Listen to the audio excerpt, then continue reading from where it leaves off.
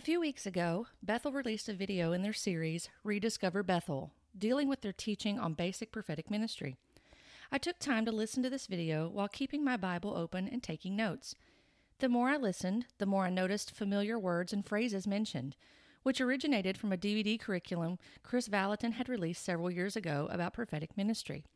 I had taught from this curriculum provided in the former church I attended, the church where I was once identified as a prophet.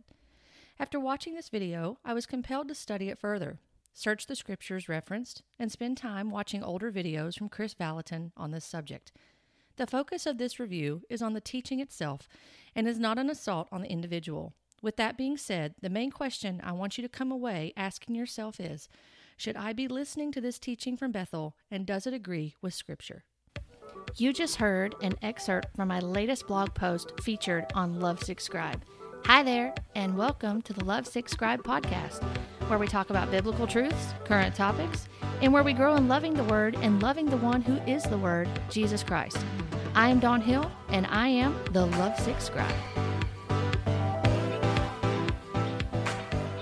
Last week, we began to look at a recent teaching from Rediscover Bethel Prophecy 101. Today, we will discuss the second half, focusing on some core teachings, such as the office of the prophet, training people in prophecy, and false prophecy, to name a few. There are other things in this section of the video that could be addressed and that I wanted to address, but for time's sake and for the subject matter, we're going to stick strictly to the subject of the prophetic.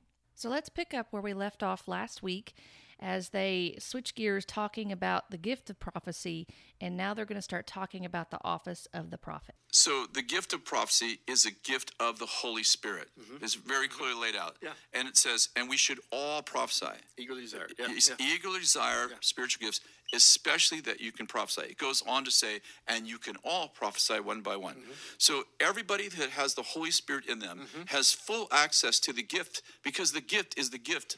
It's a gift from the Holy Spirit. Yeah, okay. So from here, he now goes to Ephesians 4:7. It's a well-known passage that's used for the apostolic prophetic ministry, for the fivefold ministry. And he makes a point from Ephesians 4:7 that the office of a prophet is a gift from Jesus Christ. He talks about this being something you are and not something you do, highlighting the teaching that it takes a calling, a gifting, and an anointing to have a real ministry. He says the primary gift of the fivefold ministry is to equip the saints with grace, according to Ephesians 4:7, which we're going to take a look at Ephesians 4:7 in just a minute and see what the context is and who is giving the grace. Is it the fivefold or is it God? And then he goes on to Romans 12:6, which he says grace gives us gifts, and in Romans they give different kinds of gifts. I'm not sure who the they is there. I kept trying to understand where he was coming from in that. With they give different kinds of gifts, it seems like he may be implying that the fivefold is the one that gives the gifts of grace, but I'm not sure. He then goes on to describe the color of grace. He uses that analogy as each fivefold has a different color of grace. And there's a reason why he uses that. I'll say in just a second. He goes on to use this analogy of the color of grace. Each of these fivefold release a color to the body to equip them for service. And he ties in Ephesians 3:10 to this, referring to the manifold grace of God. And he says that word manifold means multicolored. And the fivefold gives us grace to do what the fivefold does. The prophet releases grace, for example, to connect people to God like a cell phone to a cell phone tower. This is the analogy he's using. So I'm just transcribing to you what is being said in the clip that I just played for you. So the clip I played for you is around the 29-minute, 42-second mark, so you can listen to that if you'd like on your own. I'll have the link posted below for the video. Now, I'm just going to say this seems like scriptural gymnastics here. There are some questions this raises and discrepancies with Scripture that I see just as a layperson when I'm reading through Scripture, studying it, using different reputable resources to look and see what's going on. For example, we're going to start with 1 Corinthians 14:31. I want to read that to you in the context that it's written. We're going to back up a few verses to verse 29. It says, "Let 2 or 3 prophets speak, and let the others weigh what is said. If a revelation is made to another sitting there, let the first be silent. For you can all prophesy one by one, so that all may learn and all be encouraged. And the spirits of prophets are subject to prophets, for God is not a God of confusion, but of peace." Now, in context, all may prophesy one by one, as what he said, which is the sliver of the verse that is being used to say that everyone in the body of Christ can prophesy. In context, saying that here in Scripture is referencing and is talking to the prophets who are to prophesy in an orderly way during a corporate gathering that Paul is addressing to the Corinthian church. And we know that the Holy Spirit gives the gifts as he wills, according to 1 Corinthians 12:11, not as we will or choose, and that not all prophesy. We even see in 1 Corinthians 12:30 through 31, that Paul asks a series of questions. And those series of questions, if you do any studying and digging, you're going to find that there is a Greek word may that goes in the front of each sentence, which means that the answer to those questions is in the negative. It means no. And one of the questions is, are all prophets? And the answer is no. So we can know first and foremost, this is talking to prophets here in this context. It says that you can all prophesy one by one is talking to the prophets. It's not talking to the other parts of the congregation. In the context of this sentence, it's talking about the prophets. We must understand that first and foremost, and that we're conveying the full meaning of that rather than just taking out certain parts of it to mean what we want it to mean. And Paul wishing that all would prophesy rather than use tongues is not the same as everyone having the gift of prophecy. 1 Corinthians chapter 12:30 through 31 helps us understand that not all have every spiritual gift. And another important thing too, I know that he makes a note in the video that he doesn't understand why that it's important that in Ephesians 4:7 that we understand Jesus is the one that gives the fivefold gifts of the apostle, prophet, evangelist, pastor, teacher. 1 Corinthians 12:4 through 6 is also helpful to us to understand that in this capacity. So 1 Corinthians chapter 12:4 through 6 says, now there are a variety of gifts, but of the same Spirit, and there are varieties of service, but the same Lord, and there are varieties of activities, but is the same God who empowers them all in every one. I just want to point out here that the Trinity is actually present in this particular passage I just read to you. So this shows the Trinity's involvement in all of this, whether in Romans, the grace gifts, or the spiritual gifts in 1 Corinthians 12, or the gifts of the different leaders in the church in Ephesians 4. These are all given by God himself, and the Father, Son, and the Holy Spirit all play a role in that, and that's just highlighting that in 1 Corinthians 12:4 through 6. Going on to Ephesians 4:7, I want to read that for just a moment so we can see the context of this as well, because context is very important when we're reading the Bible. Ephesians 4:7 says, but grace was given to each one of us according to the measure of Christ's gift. Who's giving the grace here? The grace is given by God, not by man. It is unmerited favor, which that's what grace is. Grace is unmerited favor to do what he has called us to do. And we see an example of this in Ephesians 3:7. Paul is speaking to the church at Ephesus, and he says to them, of this gospel I was made a minister according to the gift of God's grace, which was given me by the working of his power. And so we know that Paul is an apostle of Jesus Christ. He is an apostle of Christ. And in this passage in Ephesians 3:7, he's talking about the gospel. Now, in the context here, just to note it, he's talking about the mystery of the gospel revealed, which is the gospel coming to the Gentiles. So he was made a minister according to the gift of God's grace. He, as an apostle, he's been given the grace by God, not by man. So grace is given by God, not man. And then when we go on to Romans 12, verses 6 through 8, the gifts of grace here are given by God. So I want to turn there real quick. Romans 12, verses 6 through 8 says, having gifts that differ according to the grace given to us, let us use them. If prophecy, in proportion to our faith. If service, in our serving. The one who serves in his teaching. The one who exhorts in his exhortation. The one who contributes in generosity. The one who leads with zeal. The one who does acts of mercy with cheerfulness. Paul is talking about the gifts of grace. Prior to this, he's talking about there's one body in Christ and there's individual members that are one of another, and reminding them that each person has a gift in the body, but it's all still one body. And then having gifts that differ according to the grace given to us. Again, who gives the grace? It is not man that gives the grace. It is God that gives the grace. And he wants us, he encourages those to use them. If prophecy, in proportion to our faith. Now, the reference to the level of faith here is referring to the faith or the gospel in right understanding. That is not talking about the measure of faith that you have in God as far as doing something in your prophetic gift of being able to speak. This is talking about prophecy according to the level of the faith or the gospel, being able to convey and to teach, to minister in that capacity what the gospel has to say. The faith would be the better translation, is my understanding when I look in several different references and resources here.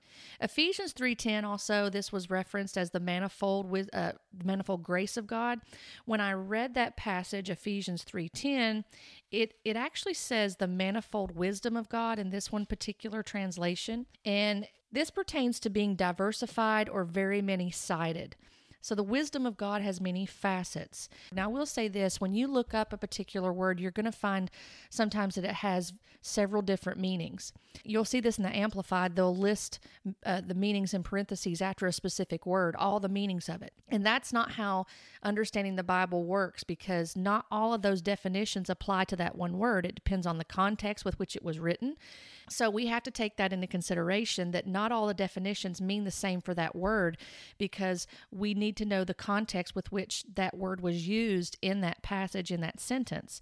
When we look here, this is not talking about colors. Now, this is a moot point to make, really, because I don't know why he was using that analogy. At any rate, the fact that it's the manifold wisdom of God is pertaining to being diversified or very many-sided. And again, Ephesians 3:10 in context is talking about the mystery of the gospel being revealed that had to do with the Gentiles. So that's what it's relating to, is that with the wisdom of God having many facets, and in reference to the gospel with the Gentiles being fellow heirs with Christ. All right, so the next topic here deals with the issue to address with people demanding perfection or infallibility in prophetic words. So let's take a listen. I run into people who want gifts, like spiritual gifts, to be perfect, like right from the beginning. Like, Oh, yeah. You either get them all right, and that proves that you're right, the Lord's on you, or you're not, or you don't have them. Mm-hmm. But we train people. We're like, no, you're going to get it wrong. We take risks.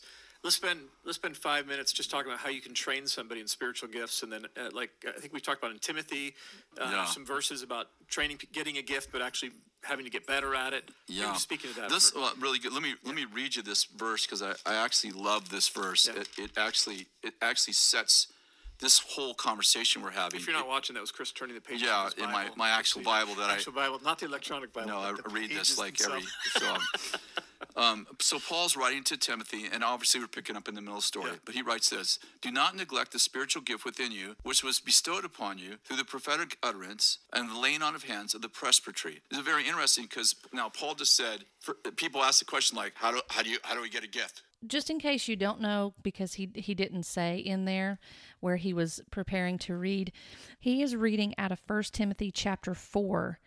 And he picks up with verse 14. This is what he's referencing. So let's continue for a little bit longer. "Only God gives me a gift." Yes, he does, but sometimes through the agency of other people, often leaders. In this case, Timothy evidently received some gifts, or a gift, at least a gift, from the presbytery, which was kind of a prophetic leadership team. They evidently laid hands on him and released a gift to him. So they kind of airdropped a gift from their spirit to his spirit. Now, so first thing is, like, how do I get a gift? Well, often you get a gift by receiving it from other gifted people, whom through the Holy Spirit pass from one person to another. Yeah.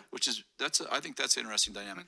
But the next couple verses are really important. Okay, speaking of the gift, "Take pains with these things, be absorbed in them, that your progress may be evident to everyone." Pay close attention to yourself. That almost sounds selfish. Yeah. "And to your teaching, preserve or persevere in these things. For as you do, you will ensure salvation for yourself and those who hear you." Well, this is really a perfect verse, because we're talking about Timothy has received a gift. First of all, Paul's reminding him that he had received one. So my thought is, has it gone dormant?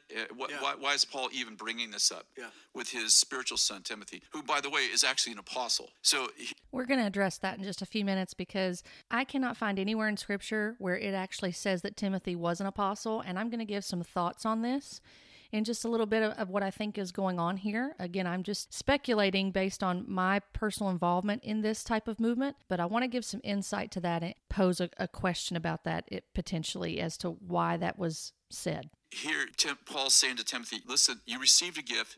Remember, we were there. We gave you this gift. And I would assume that, and the way I see it happen most often, a team will lay hands on a person and give them a gift, and it will be identified through articulation. It could even be the gift of courage or the gift of prophecy or the gift of leadership. And then Paul says, listen, I want you to take pains. Another translation says, I want you to labor painfully with this gift so that everyone can see that you're progressing specifically in this gift God gave you. So I think that, in school ministry, we often... All right, I'm going to stop right there. They do start going in and talking just a little bit about how in their school of ministry they believe in impartation. This is a common thing in some of the charismatic, definitely in the hyper-charismatic church, of the belief in impartation, that the importance of someone laying hands on you to give you a gift. They reference Romans in that in the beginning, that when Paul is talking to the Romans, that he said he longs to see them, that he may impart a spiritual gift to them, which again, we need to read that in context. But this is what they use for that, to do the lines, sometimes even in the fire tunnels and such. They believe that there's an impartation, an anointing that comes in there from different people that are laying their hands on you. There's a lot there that we could dig into, but for time's sake, I can't go into that. But I'm going to stick to the text here, and it's very important that we're looking at Scripture in context. We're going to take a look at this passage, and what we need to understand with 1 Timothy 4 here, especially in 14 through 16, it helps us if we look back up a little bit and look at what Paul is saying to Timothy. In this chapter, we see that people will depart from the faith due to false teaching. At the beginning of 1 Timothy 4, Paul is laying that groundwork. He sent Timothy to Ephesus to function as a leader, pastor, overseer, in order to set sound doctrine there. And he says that in the beginning, telling him that there was a lot of false doctrine that was going on there, false teaching, a lot of pagan rituals going on. Timothy was sent there to help keep the church in order and to address those things and to teach sound doctrine. And people were getting lost in mythology and genealogies and different things that were false teaching. They were false doctrine. And Timothy was there as a trusted son in the faith to Paul, to keep the church on the right track as far as the truth was concerned about the faith. So Paul is reminding Timothy at the beginning of this, that in chapter 4, people will depart from the faith due to false teaching, but Paul is encouraging Timothy to continue in the words of the faith he has been trained in, as well as good doctrine. We can even see in 2 Timothy that when Paul is talking about his mother and his grandmother, that he was raised up in the faith, that even as a young boy, Timothy knew the words of God. He was raised up with the Old Testament. He knew the Scriptures. And so that's the faith that he's acknowledging even in 2 Timothy. And this correlates with 1 Timothy as well. And Paul goes on to instruct him to command and to teach these things. He is to devote himself to the public reading of Scripture. So we have to back up before verse 14, because if you just start at verse 14 and says, do not neglect the gift you have, which was given you by prophecy when the council of elders laid their hands on you, which that's what the presbytery was the council of elders. I'm not sure where the belief or the teaching is coming from that supports that it was a prophetic council, that it was a prophetic leadership team. I don't know if that's being read into the text. I'm assuming it is, because when I look up as far as in the first century what the understanding of a council is there, the council of elders, I can't find that. So I'm not sure where that's coming from. In verse 12, it says, no one despise you. Command and teach these things, actually, in verse 11. So prior to this, he's reminding Timothy of the call to be a good servant of Jesus Christ, that he's to present the proper words to them, the proper training to them as far as the words of the faith and of the good doctrine that you have followed according to verse 6 there. In verse 11, he says, command and teach these things. Let no one despise you for your youth, but set the believers an example in speech, in conduct, in love, in faith, in purity. Until I come, devote yourself to the public reading of Scripture, to exhortation, to teaching. Do not neglect the gift you have. What's the gift he has? He has the gift, it appears in context here, it's a gift of teaching the word and ministering the word. Verse 15, practice these things, immerse yourself in them. Immerse yourself in what? Practice is what? Teaching the word. Immerse yourself in the word so that all may see your progress. And keep a close watch on yourself and on the teaching. Persist in this, for by doing so, you will save both yourself and your hearers. In context, this is talking about him teaching the word of God. Some people say they don't know what the gift was that was given to Timothy or acknowledged in Timothy when he received this prophecy and then the elders laid hands on him. But it appears in context when I'm just reading it again as a layperson, it looks like it's talking about the gift that he has of teaching. He's to devote himself to the public reading of Scripture, to exhortations, and to teaching. And this gift could be the ability to teach and preach the Word of God, as I just said, and the testimony of Jesus. 2 Timothy 1:5-6. Paul says here, I am reminded of your sincere faith, a faith that dwelt first in your grandmother Lois and your mother Eunice, and now I am sure dwells in you as well. Again, that faith he's referring to is the faith in the gospel. For this reason, I remind you, for that reason, he's reminding Timothy, for the reason, what reason? The reason that his family, his grandmother and his mother, of their faith. He's reminding him to fan into flame the gift of God, which is in you through the laying on of my hands. For God gave us a spirit not of fear, but of power and love and self-control. There are some references I found that they believe that Paul wrote these letters 15 years after Timothy had this take place, with the prophecy over him, the hands being laid on him to confer him into this position of teaching and ministering the word. And so Paul is encouraging him in the faith and reminding him of the gift to minister the word of God effectively to people so that they will not perish, and that he's protecting himself and he's protecting his hearers. So he's telling him to be encouraged to stick to the truth of the word of God and to minister it. So with regards to Timothy, there is no record in Scripture that Timothy was an apostle. Now, I said I was going to come back to this because I thought it was interesting that he inserted that in there that said Timothy was an apostle. I looked at resources trying to find this. I figured this out. I saw where the Roman Catholic Church acknowledged him as an apostle. The Eastern Orthodox Church acknowledged him as an apostle, but I couldn't find anywhere where it was actually, it specifically said that he was conferred or sent out as an apostle in the Bible. He was not an apostle of Christ. We know that for certain. And there is a distinction here. Now, there are some people that are listed, and one example is Barnabas, that was commissioned as an apostle from the church. That's not the same as an apostle of Christ. The apostle of Christ, which Paul was one of those, and he acknowledges he was the least or last of all, the least of the apostles, the last of all apostles, and one of untimely birth. So a lot of people believe that when he says that, that's referring to the fact that he was not there with the other 12 and saw the resurrection of Christ, but he did see the resurrected Christ. He saw Jesus Christ because Christ came to him on the road to Damascus in Acts 9. So there's no record in here of Timothy being an apostle. He was not apostle of Christ because there were prerequisites for that in order to be an apostle of Christ. And though there are other apostles mentioned in Scripture, they are sent out by the church. That's the difference. So Timothy seemed to serve as a pastor in Ephesus. He assisted Paul in his missionary trips. He traveled with him to several different places, to Macedonia, to Thessalonica, to Berea, and Paul even sent him to certain places in order to minister to converts and to make sure that the gospel was established properly in those places. And then he sent him to Ephesus for a while to minister there. And he was itinerantly serving in other places, and he was that needed assistance, and he was serving Paul. This does not automatically make him an apostle. So there are missionaries today that some people would say, well, they're an apostle because they're sent, or a church planter because they're a sent one, because that's what apostle means. But sometimes that can cause confusion, especially when you're dealing with a culture or a belief system that they revere apostles. And when you hear that word apostle, to some people, they immediately think that's a person of authority. The insertion of this in here in saying that Timothy was an apostle, it seems to be a possible attempt in validating the current movement of restoring apostles and prophets, which I have a thought about that I want to share later when we get to talking more about prophets, because there is the teaching in this. It's not the continuation of apostles and prophets. It's actually the teaching that apostles and prophets are being restored, that this came about in the 80s and 90s, that the apostles, the office of the apostle and prophet was being restored, that it had been lost for hundreds of years in the church, and so now God was restoring it. What I'm going to play for you now is a clip where biblical revelation and their teaching on the difference of the two begins.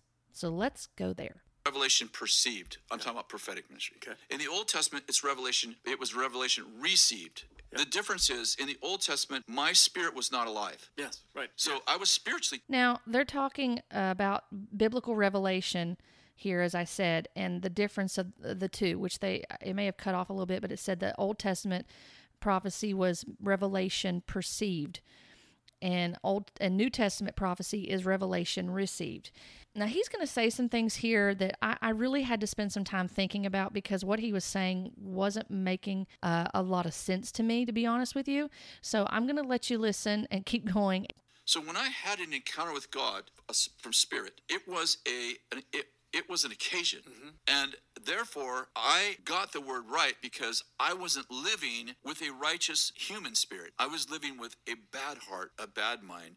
Isaiah prophesied, we were exceedingly wicked. There wasn't one righteous. Yeah. And so I get a word from holy. Just to make a note of that, Isaiah did say that. But let's also acknowledge that same verse is something that Paul referenced in Romans chapter 3 when he's talking to the Romans. And he's telling them different verses from the Old Testament and quoting Isaiah that no one is righteous, no, not one.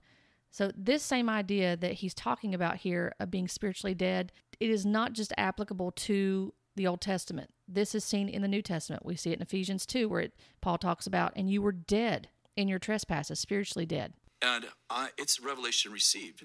The other challenge is that the people that I'm prophesying over, they also don't have their spirit or the Holy Spirit. Yeah. So how are they? So the only way to judge prophecy in the Old Testament was to see if it actually came to pass. Yeah. But in the New Testament, it's interesting. 1 Corinthians 14, I've quoted 3 or 4 times already. It says, let 2 or 3 prophets speak and let the others pass judgment. Now, the connotation is immediately. Right, like right now. Did the tornado happen or not? That's not it. Yeah. No, because how am I going to judge a prophecy that's about the future right now? Well, what we're doing as prophetic people and as leaders in this movement, in this spiritual movement, according to Paul, is we're judging source. We're saying, was that an evil spirit? Was that a human spirit? Drawing attention to yourself, or Yes. Yep. Was it the Holy Spirit? Now, if it's the Holy Spirit, God cannot lie. So if the word is about the future and I judged it was the Holy Spirit, this was rooted in the Holy Spirit, I don't have to know it's going to come to pass, because God can't lie. Therefore, it will come to pass, given the circumstances. All right, I'm going to stop with that. So I listened to this segment multiple times, trying to figure out what he was saying, because it was very confusing to me. It seemed like it was getting convoluted into what he was saying, and it almost seemed like at the end that there was an excuse. It was like excusing off false prophecy, which we're going to talk about false prophets here in a few minutes. So a few things prior to this, though, that I want to tell you and that you can go back and listen to. This started about the 46-minute mark for this clip, so you can back up prior to that and listen to some things. Prior to this, they stated that when a person who is teaching mistakenly says the wrong verse or does something wrong, they are not labeled a false teacher. This was in context of not having grace with someone getting a prophecy wrong and having an Old Testament mindset of wanting them stoned. So they mentioned that. They said, now people seem to have an Old Testament mindset to where if anybody gets a prophecy wrong, that they say stone them. And I want to say this, those of us who are addressing error in the prophetic movement and saying that there are indeed false prophecies are not calling for stoning. I was involved in this movement, and thank God I wasn't stoned because of this. There was grace and mercy given to me by God, but I was still in error in that movement, and thinking that I was speaking on behalf of God because of the things I was taught and not testing them against Scripture and not making sure that what I was believing was sound doctrine. And unfortunately, that's the problem with deception in any capacity of what you're talking about, is that you don't know you're deceived in those. But this was talking about not having grace with those people. And I would say that there is grace, because just because you're correcting someone and saying that your prophecy was wrong doesn't mean that you're calling for them to be publicly killed. Now, I want to say also that the call for accountability is not a death sentence. And when you are talking about someone claiming to be a prophet, the essential characteristic of a prophet of God was to predict by direct divine revelation. This test is exclusive to prophets. That's what we see in Scripture. When we look at Deuteronomy 18, Deuteronomy 13, when we look at God being very upset in Jeremiah 14, Jeremiah 23, Ezekiel 13, there are a lot of different passages that can be referenced for this where false prophets are speaking and false prophecies are given, and then the test in Deuteronomy to see about a true prophet of God or not, then that is the essential characteristic of a prophet of God, predicting the future, foretelling by divine direct revelation. And this test was exclusive to prophets. It was not exclusive to teachers. And yes, false teaching should be called out. And yes, at the same time, there is grace if someone misspeaks a verse. That's an honest mistake. But when someone is deliberately teaching false doctrine, and they're doing it repetitively, that is something that is being done and perpetuated and consistently done by the same person. That is false teaching falsely about the Trinity, teaching falsely that Jesus Christ didn't rise from the dead, teaching that, false things about the gospel, which are essential core teachings of Christianity. Then that's a huge problem. The Bible tells us how to handle those people with false teachers. 26 of the 27 books in the New Testament have some sort of direction and instruction and warning about false teaching and false prophecy, false teachers and false prophets. So there's a reason for that in the New Testament. And we are to mark and avoid those that are teaching false doctrine, that we are to not listen to them and not be in accordance with their teaching if it contradicts Scripture, which essentially is a contradiction of what the Holy Spirit would say, because the Holy Spirit helped to carry along those who wrote the Scripture, as we see Peter reference that. So based upon Scripture, the standard for Old Testament prophets is the same for New Testament. The evidence of this is seen in first using the same word for prophet for both the Old and New Testament prophets in the New Testament. Numerous references to the Old Testament prophets are found in Acts and Romans. In 1 Peter 1, verse 10, we find reference to Old Testament prophets and of their foretelling by revelation.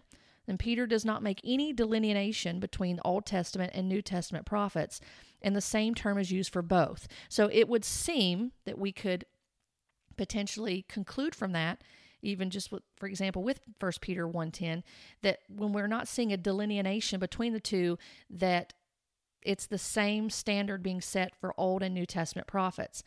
As for New Testament prophecy, this seems, when he's saying this about you can't judge the prophecy because it's the future, and so you're judging the source, that Paul is saying you're judging the source. This is what Chris is saying here. And the fact that all prophecy is future and it cannot be judged essentially. And so when you judge the source and say, well, this is the Holy Spirit, then it has to be God. And at some point it's going to take place given circumstances. This seems like there's a loophole being created here. If I'm understanding it right, the way he's explaining it, it seems like a loophole's being created here. So you can move the goalpost on dates. You can say whatever you want, because when you say that when you as a prophet, another prophet, judge and say, oh yeah, the Holy Spirit said that, then we know it's going to come to pass. I don't need to know that it's going to come to pass because the Holy Spirit said it. That seems like it's getting around, again, accountability. I wanted to read to you real quickly from this book. It's a very small excerpt called Satisfied by the Promise of the Spirit. I learned about this book from a minister named Justin Peters that talked about this book, and I've been reading through it, and it's very helpful. It's a very meaty resource. I should say it has a lot of information in it. But it's an older book I found on thriftbooks.com. In the chapter on edifying gifts, apostle and prophet on page 71, under 1 Corinthians chapter 14, verse 29 through 32, I wanted to read this to you because this has to do with the context of this verse that's being referenced here in this particular video clip. It says, in the assembly, prophets are to speak one at a time, and no more than a total of 2 or 3 are to speak. A prophet who receives a direct, immediate revelation has the priority in speaking over another prophet who is speaking apart from immediate revelation. A revelation is no unusual thing for a prophet. In fact, it is expected. Such revelation is immediate and cannot be merely equated with biblical knowledge. A prophet may receive revelation at some other time and communicate it later to the assembly. However, the one receiving the revelation during the assembly has priority. The other prophets are to discern all utterances by prophets. Since Paul says that the spirits of the prophets are subject to the prophets, no one may claim to be carried away and therefore avoid these restrictions. They go on to discuss here, after this clip in the video, they go on to discuss that Bethel has a research and development culture in their ministry. They refer to it as an R&D culture, and they use the analogy of the Apple Store having a research and development for their products. They believe that this should be the norm where failure is not final, and learning how to hear the Holy Spirit and how to discern. Again, I'm going to ask a question that some people may not like me asking. Where are we told to learn in Scripture how to hear the Holy Spirit? Did prophets of God have trouble hearing the Holy Spirit? I know that some people will mention Samuel, but we have to look at the context of the account of Samuel, not to mention the fact that if we use Samuel as an example, then we're breaking the rule from the first session last week under their teaching, which states that if you get your model for prophetic ministry from the Old Testament, then you're missing the beauty of reconciliation. So we would be borrowing from the Old Testament. But I want you to think about that. Where are we told that we have to learn how to hear the Holy Spirit? Does God have a hard time in the word speaking to people? I know that some people have a hard time obeying God in Scripture, but the question is, does God have a problem with people hearing him? If he wanted to say something, these are things to think about with this. I mean, these things are said and it sounds so profound and spiritual and deep, but we need to step back as believers in Christ and think about, okay, practically and biblically, what do we find this in Scripture? And the answer is no. We don't find that practice in here. We don't find Paul teaching that. The apostles didn't teach people how to practice hearing the Holy Spirit. They didn't do that. They taught the gospel. They taught the Scriptures. They taught them biblical teaching, sound doctrine to go by in order to learn and to understand and to grow in being a follower of Jesus Christ. This next part that is stated to be the research and or the R&D culture, the research and development culture. So there was an interesting point that they talked about here. I did want to play this because they were talking about this R&D culture and talking about how the disciples had a hard time hearing Jesus at times and such, and they talk about how, the two disciples, the sons of thunder, were upset at some people and they wanted to call down fire. And Chris says about that they did not know what spirit they were of. Often had wrong attitudes, bad ministry. Jesus would teach them something they couldn't get it done. And so he would how long do I have to be with you? And where's your faith? And but if you had a little bit more faith, this would work. So we see that R&D with Jesus. And even in the people he chose, you got a Judas. Shall I call down fire from heaven on him? No. Yeah. And Jesus actually says, you don't know what spirit you're of. It's like you're hearing from the spirit realm. You got not the Holy Spirit. wrong one. Which is. Now, pay attention to what he's getting ready to say about 1 John 4, verse 1. That 1 John 4, beloved, so we're talking to each of us, don't believe every spirit, but test the spirits to see if they're from God. Next verse, for many false prophets have went out into the world. Mm-hmm. What's his point to that John's making is, hey, beloved, don't become a false prophet by listening to the wrong spirit. Okay. This is all part of that R&D. Learning to hear the voice of the Lord. So I want to ask a quick question because I've read 1 John 4:1, and I'm sure some of you all that are listening have read 1 John 4:1. Is that what 1 John 4:1 is saying? I'm going to be honest with you. This one it really bothers me that this was actually said, because this is misappropriating Scripture, and it's almost creating this mindset which, depending on what part of the hyper-charismatic or charismatic church you're in, there are some people that teach that if you come against the prophetic gifting, the apostles and such like that, then you are embracing the Antichrist spirit, and they will base 1 John 4:1 on this.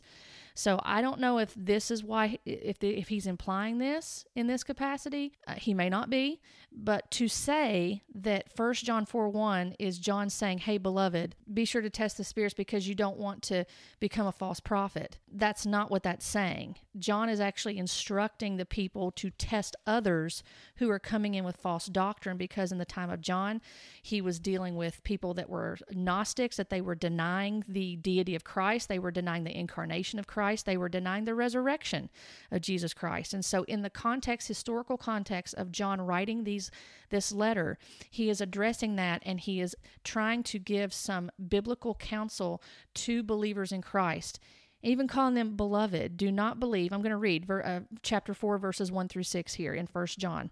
Beloved, do not believe every spirit, but test the spirits to see whether they are from God. For many false prophets have gone out into the world. By this you know the Spirit of God. Every spirit that confesses that Jesus Christ has come in the flesh is from God, and every spirit that does not confess Jesus is not from God. This is the spirit of the Antichrist, which you heard was coming and now is in the world already. Little children, you are from God and have overcome them. For he who is in you is greater than he who is in the world. Why in the world would John be telling these people if he's saying to them in 1 John 4:4, he who is in you is greater than the one who is in the world? Why would he tell them, be sure you don't get another spirit in you so that you become a false prophet? They are from the world, he reminds them. Therefore, they speak from the world and the world listens to them. We are from God. Whoever knows God listens to us. Whoever is not from God does not listen to us. By this we know the spirit of truth and the spirit of error. So I would strongly disagree that this verse is warning those people to not believe that certain spirit so that they themselves don't become a false prophet. That is not what he's saying there. That is troubling. And I just want you to think about that and keep that in mind. So this leads to talking about false prophets because they make a comment in their video that failure doesn't make you a false prophet. False prophecy actually does make you a false prophet, and Old Testament would agree with that, and the New Testament would also support that because there are very few prophets that are mentioned in the New Testament, and the ones that are mentioned, they are not ever mentioned in having error in their prophecy. This again goes back to the teaching that New Testament prophets are not under the Old Testament standard, according to them, and that the prophecy can be fallible. So Agabus is the go-to example, which I've talked about Agabus before in my podcast, and so he's the go-to example for those that hold to this. But Scripture supports that Agabus did not err. And Paul testifies of that. If you've listened to that podcast I did, I went through a whole explanation of that and a study of that. Scripture supports that Agabus did not err. Not to mention that he declared, thus says the Holy Spirit. He was speaking just in the same manner as Old Testament prophets did. I find it interesting that in this teaching here in 1 Corinthians 14:31 through 33 is said to be judging source and the Spirit speaking. Yet Agabus spoke by the Holy Spirit, and those who hold to this teaching will ascribe error to the Holy Spirit. Is essentially what they're doing. So I also question if there is restoration of the prophets for today. I also question if there is restoration of the prophets for today, why are they not restored to their original function? And part of that being a mouthpiece for God who speaks divine revelation from God without error. When you're restoring, since there's analogies used in this video, I'm going to use an analogy that I thought of. If you have an old car, an old vintage car, an antique car, and it needs work done on it, you wanted to get it back to its original condition. That's called restoration. You're restoring it back to its original condition, as close to the original state that it was in, that it appeared when it was first manufactured and put out for people to purchase. So if there's a belief that the apostles and prophets are being restored, then why aren't they being restored back to their original function that we see in Scripture? And the answer is we're not seeing that happen. We're seeing lesser abilities. We're seeing fallible prophecy. That's a question I think it's fair to ask that, and it's something to ponder on. If you're a person listening to this and you believe in the restoration of apostles and prophets, then you have to honestly ask that question. Restoration is in assuming that you're going back to the original state. If you're restoring apostles and prophets, so why aren't they operating in that same function to that same degree in a better covenant, by the way, in a new covenant? Especially when the apostles were in the new covenant, and we're talking about, people don't want to talk about Old Testament prophets and not being fallible. Well, okay, there's no example that you can give in the New Testament of fallible prophets or fallible prophecy. And again, we have to look at, why would we want something restored that can't go back to its original state, original function? I came across a clip of Chris talking about false prophets. I won't play it here, but I'll post the link down below. And he bases his teaching on false prophets on Matthew 7, stating that false prophets base their beliefs on pet peeves and they build their house on sand. So he's referencing in Matthew 7, this is approaching near the end of the Sermon on the Mount. Matthew 5, 6, and 7 are the three chapters that go together for the Sermon on the Mount. And Jesus has a lot to say to the crowds there. He's giving them instruction. He's giving them the instruction of that there's now, looking at the law, there's a heart issue. It's not just doing something, but it can be what's going on within you that's really causing that sinful behavior and such. And he's telling them how to conduct themselves under the new covenant that's coming. And he addresses in Matthew 7, verses 15 through 18, he addresses false prophets. He then goes on to talk about false prophets / you could even put in there false disciples that come to him in that day, the day of judgment, saying, Lord, Lord, did we not prophesy in your name and cast out devils in your name and do all these things in your name? And Jesus says, I never knew you. That is a frightening passage to me, by the way, just to think that Jesus would say, I never knew you, depart from me, you workers of lawlessness. Those that would rebel against God, that they wouldn't do what was instructed in the word and believing that their works save them as opposed to having a right relationship in Christ by his saving grace. So he states that false prophets base their belief on pet peeves and build their house on sand. So this is at the end of Matthew 7 that he's talking about with Jesus talking about those that hear these words that I say and do them. He implies in this video that Jesus is talking about the false prophets, that all these words that he's spoken have been about specifically the false prophets, and that they need to build their house on sand, not on rock, and that sand is built on pet peeves. So he's referencing the final part of the Sermon on the Mount, and I want you to take note in that context when you read it. It's Jesus saying anyone who hears these words of mine and does them is in reference to the entire sermon. That's not talking about just that particular, reading it in context, it's talking about the entire sermon. He's talking about all these words. What words? All the words he just said to them on the Sermon on the Mount. It's not just the portion about the false prophets and false disciples. And we also heard last week in a clip where he said he knew prophets who had been wrong for over 30 years, and that it would be nice if they got 51% right at least, but this did not make them false prophets. So he holds to the belief that a false word does not make you a false prophet. This would seem to contradict Scripture. In this current video, there was a short discussion about false prophets in the first half and in the opening video, stating that he has known false prophets in his life, 5 to be exact. He says 5 false prophets he's known in his life, and they were all hyper-spiritual and hypersensitive and not wanting to essentially submit. So my question is that what the Word of God defines as a false prophet? Someone who's hypersensitive and hyper-spiritual, doesn't want to submit. They believe that God is telling them every move, when to brush their teeth, where to go to the grocery store, when to use the bathroom, what color of shirt to wear, and hypersensitive. Is that what the Word of God defines as a false prophet? And what does Deuteronomy 13 have to say and Deuteronomy 18 have to say about a false prophet? What does Jeremiah 14 or Jeremiah 23 have to say? What does Ezekiel 13 have to say about false prophets? What about Zechariah 10? The Word is to be our standard for understanding what a false prophet is. That's the point of mentioning these scriptures. And people are going to say, well, but that's Old Testament. And I would say, if you like listening to videos from Bethel, and specifically on this, then I would say, but they're referencing a lot of the Old Testament as well. So do you take issue with that when they reference the Old Testament to support their beliefs? Because the full counsel of Scripture is profitable for our instruction, and that includes the Old Testament. And lastly, they discuss prophetic ministry as finding the gold in the dirt of people's lives, tying it again to 2 Corinthians chapter 5, verse 17 through 20. And I know that we read this last week. I spent a great deal of time talking about this because they tied it with Malachi 4, and we found the discrepancies in that it is not tied to the spirit of Elijah. It's not tied to that Elijah brings reconciliation. This is actually talking about the gospel, that Christ is the one that brings the ministry of reconciliation, and that as believers, we are given that ministry as well because of Jesus Christ and what he did. So I wanted to read 2 Corinthians chapter 5, 17 through 20 once again, just to refresh your memory, or maybe this is the first time you're listening to this podcast. Verse 17 says, "Therefore, if anyone is in Christ, he is a new creation. The old is passed away. Behold, the new is come. All this is from God, who through Christ reconciled us to himself and gave us the ministry of reconciliation. That is, in Christ, God was reconciling the world to himself, not counting their trespasses against them, and entrusting to us the message of reconciliation. Therefore, we are ambassadors for Christ, God making his appeal through us. We implore you, on behalf of Christ, be reconciled to God." So these are the passage that is actually referenced here for their point in saying that prophetic ministry is finding the gold in the dirt of people's lives, and they base it on 2 Corinthians chapter 5, verse 17 through 20.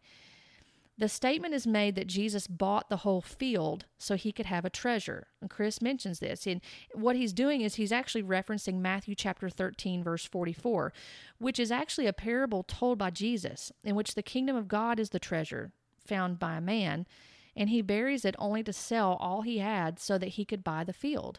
And this shows the great value in the kingdom of God. This does not say that Jesus bought the field. This was a man buying the field. And he said the kingdom is likened to the treasure in a field that a man finds. The kingdom of God is the treasure. It is not the things that are in sinful people that is the treasure. It is not us digging through dirt to find the gold in people. And if we do that, then we may find fool's gold, because we're going to convince people that there's such greatness in them and that they're so awesome and amazing that they're not going to be aware first and foremost they're a sinner. Why is reconciliation even being mentioned? That word means that there needs to be something reconciled or brought back to the proper way. This is not Jesus buying the field and finding the gold in people. This parable is centered upon God and the value of his kingdom. A reference is made to 1 Corinthians 14 again, only this time it is to the unlearned or ungifted, and the secrets of the heart are revealed when he is prophesied over. Now, I'm using the words that were used in this video. And Chris teaches that secrets can be translated treasures. When he looks up that word, it can be translated as treasures. And the man not knowing the treasures in him and the greatness God has placed in everyone, and the Holy Spirit convicts them of their divine destiny. And again, this is all in reference to 1 Corinthians 14. So the statement is made, this is how we build people. This is how they essentially end the video. And Chris gives an example of when he had 7 years of prophetic ministry, that he was very harsh with people, that he called out their sins, and he had a line of people that were confronting him that had an issue with him in one of the services that he ended up talking to, and it really broke his heart, and that he didn't want to do prophetic ministry anymore. And then when he went and reevaluated 1 Corinthians 14, that he realized that he was to find the gold in people and the treasure in people based on that passage. So I want to read that in context real quick. And so again, 1 Corinthians 14 in context, this is Paul setting in order what is to be going on within the church services, because there was a lot of disorder going on, and he wanted the Corinthian church to function in a right biblical way. The fact that 2 Corinthians 5:17 through 20, is being used here for the basis of prophetic ministry and finding the golden people is troubling to me, because 2 Corinthians 5:17 through 20 is centered around Christ and his gospel as the ministry of reconciliation. I have yet to hear the explanation, the mention of the gospel of Jesus Christ in any of this. This is focusing on the prophetic ministry and prophecy and such. We should be understanding it from a biblical standpoint. So I'm bothered, or I'm troubled or concerned at the fact that the gospel's not being presented. If we're going to take a scripture and say, well, this is what it means, and that Elijah reconciles families to one another, as what was said last week based on this scripture, Elijah is not found in this scripture, in this passage. This is about Jesus Christ. And we're not called, like I said last week, we're not called to be Elijah. We're not called to be like anybody else. We're called to follow Christ. We're called to be like Christ. So why is there a need for reconciliation to God is my question. It is because of sin, not because we are unaware of our greatness and our divine destiny.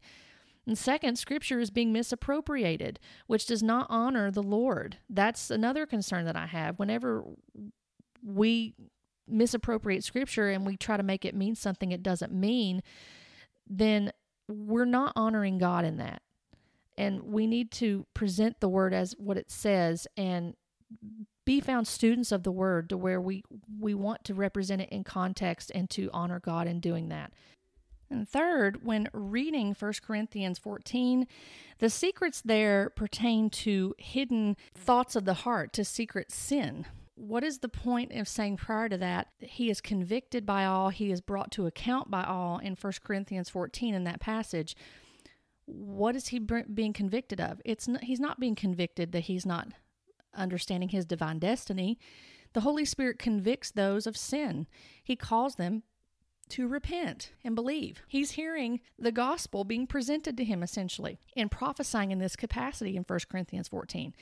He's called to account by all, and he falls down and he realizes this is the true God here. And essentially, in true prophecy like that, that also encourages true believers in Christ, because they realize that this is God's work going on here that's bringing the conviction, bringing the accountability, and that person begins to believe in the true gospel. They believe in Jesus Christ. And so this encourages other believers, when Paul is talking to them, that the true gift of prophecy will glorify God, and it's going to encourage them to continue to want to operate in that gift properly so that it does honor God and glorify God.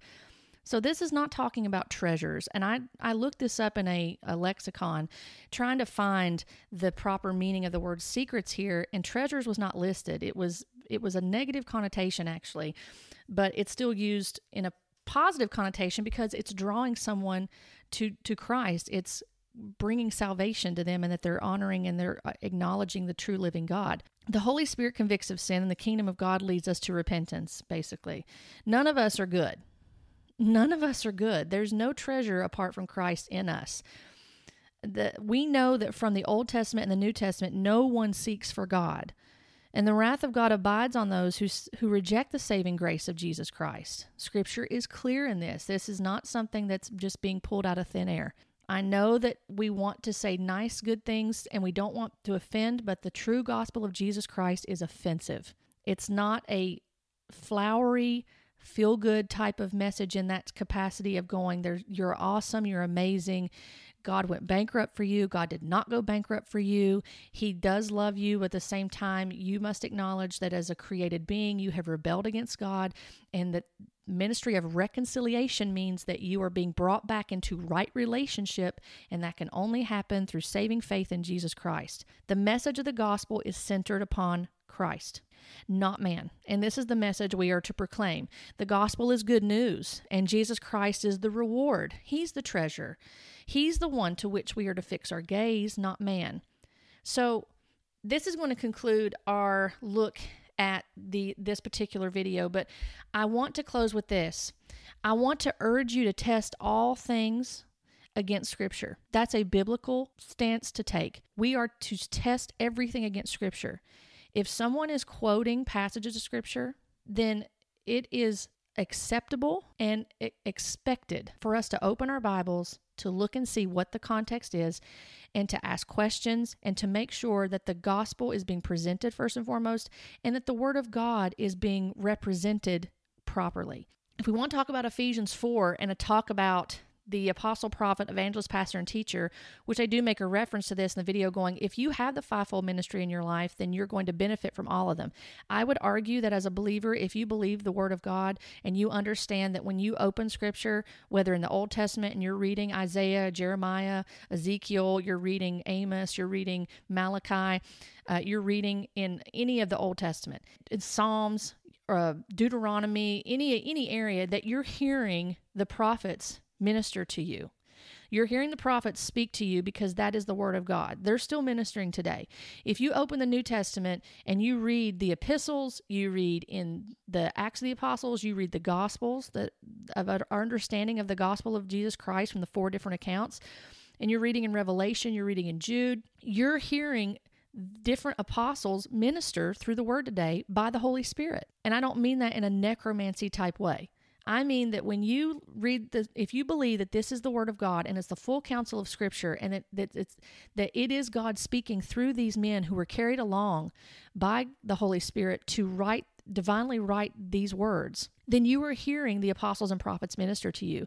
And today you're hearing pastors that are carrying on and they're ministering this word, teachers and evangelists ministering the gospel, that they're teaching the Bible rightly dividing the word of truth, is what the Bible says for a man of God, to rightly divide the word of truth, as Paul reminds Timothy of that. You're hearing all this. You're under the fivefold ministry. And to have this way of saying that we got to restore the apostles and prophets today, otherwise, the ministry is not doing what it's supposed to be doing. I would argue that when we're misappropriating Scripture and when we're taking it out of context and we're making it say something it doesn't say to make up doctrines that we want to perpetuate, then we are essentially teaching something that's not furthering the gospel. that we're furthering something else that's getting away from the gospel. And we've got to get back to the Bible. We keep talking about in our culture, we see how the world is decaying and falling apart around us, and that wickedness is abounding more and more. But we've got to look at the church and go, but there's things going on within the church. I had Sunday school yesterday at our church, and I love what our teacher in the class said at the beginning. We were talking about Jude, and he mentioned about the greatest threat to the church is not outside the church, it's within the church. And we see that over and over again. And I thought that was such a profound statement that we don't think about a lot of times. We're so concerned about being attacked outwardly and our rights taken away from us. And I understand that is a valid concern. But what about the fact that there's false teaching going on within the church that's not being addressed, and there's no concern over it, or it's just, well, we don't need to worry about that. No, we do. We do need to be concerned about it. We need to be concerned about the eternity of souls that are believing things that are false doctrine. And we need to be ministering the Bible and ministering the gospel of Jesus Christ. We've got to get back to the Word of God in the proper context. And that's how we grow maturity. That's how, if we're reading the apostles and prophets, we're listening to sound biblical teachers, pastors, and evangelists, then we are going to be brought up in maturity, as what Ephesians 4 goes on to say. And I'd like to close with that. I think that's the best way to close, is with Scripture rather than my own personal thoughts on things. Ephesians 4, after we get the apostles, prophets, evangelists, pastors, and teachers, says these, equip the saints for the work of ministry, for building up the body of Christ, until we all attain to the unity of the faith and of the knowledge of the Son of God, to mature manhood, to the measure of the stature of the fullness of Christ, so that we may no longer be children, tossed to and fro by the waves and carried about by every wind of doctrine, by human cunning, by craftiness and deceitful schemes. Rather, speaking the truth in love, we are to grow up in every way into Him who is the head, into Christ, from whom the whole body, joined and held together by every joint with which it is equipped, when each part is working properly, makes the body grow so that it builds itself up in love. I pray that you've heard the words in this, and that you're studying this out for yourself and testing it also, and that you are understanding that this is being addressed out of concern and love for others, and wanting us as Christians to walk in the truth of the Word of God, and to test things and make sure that we are doing so that we can grow in maturity. Be blessed today by this word. Thank you for joining me on this podcast. If you would like to connect with me, you can find me on Facebook and on Instagram at lovesickscribe. And if you enjoy reading, feel free to hop on over to lovesickscribe.com and subscribe to my blog. I've enjoyed being with you today, and I look forward to our next time together as we talk about biblical truths, current topics, and we continue to grow together in loving the Word and loving the one who is the Word, Jesus Christ. Blessings to you.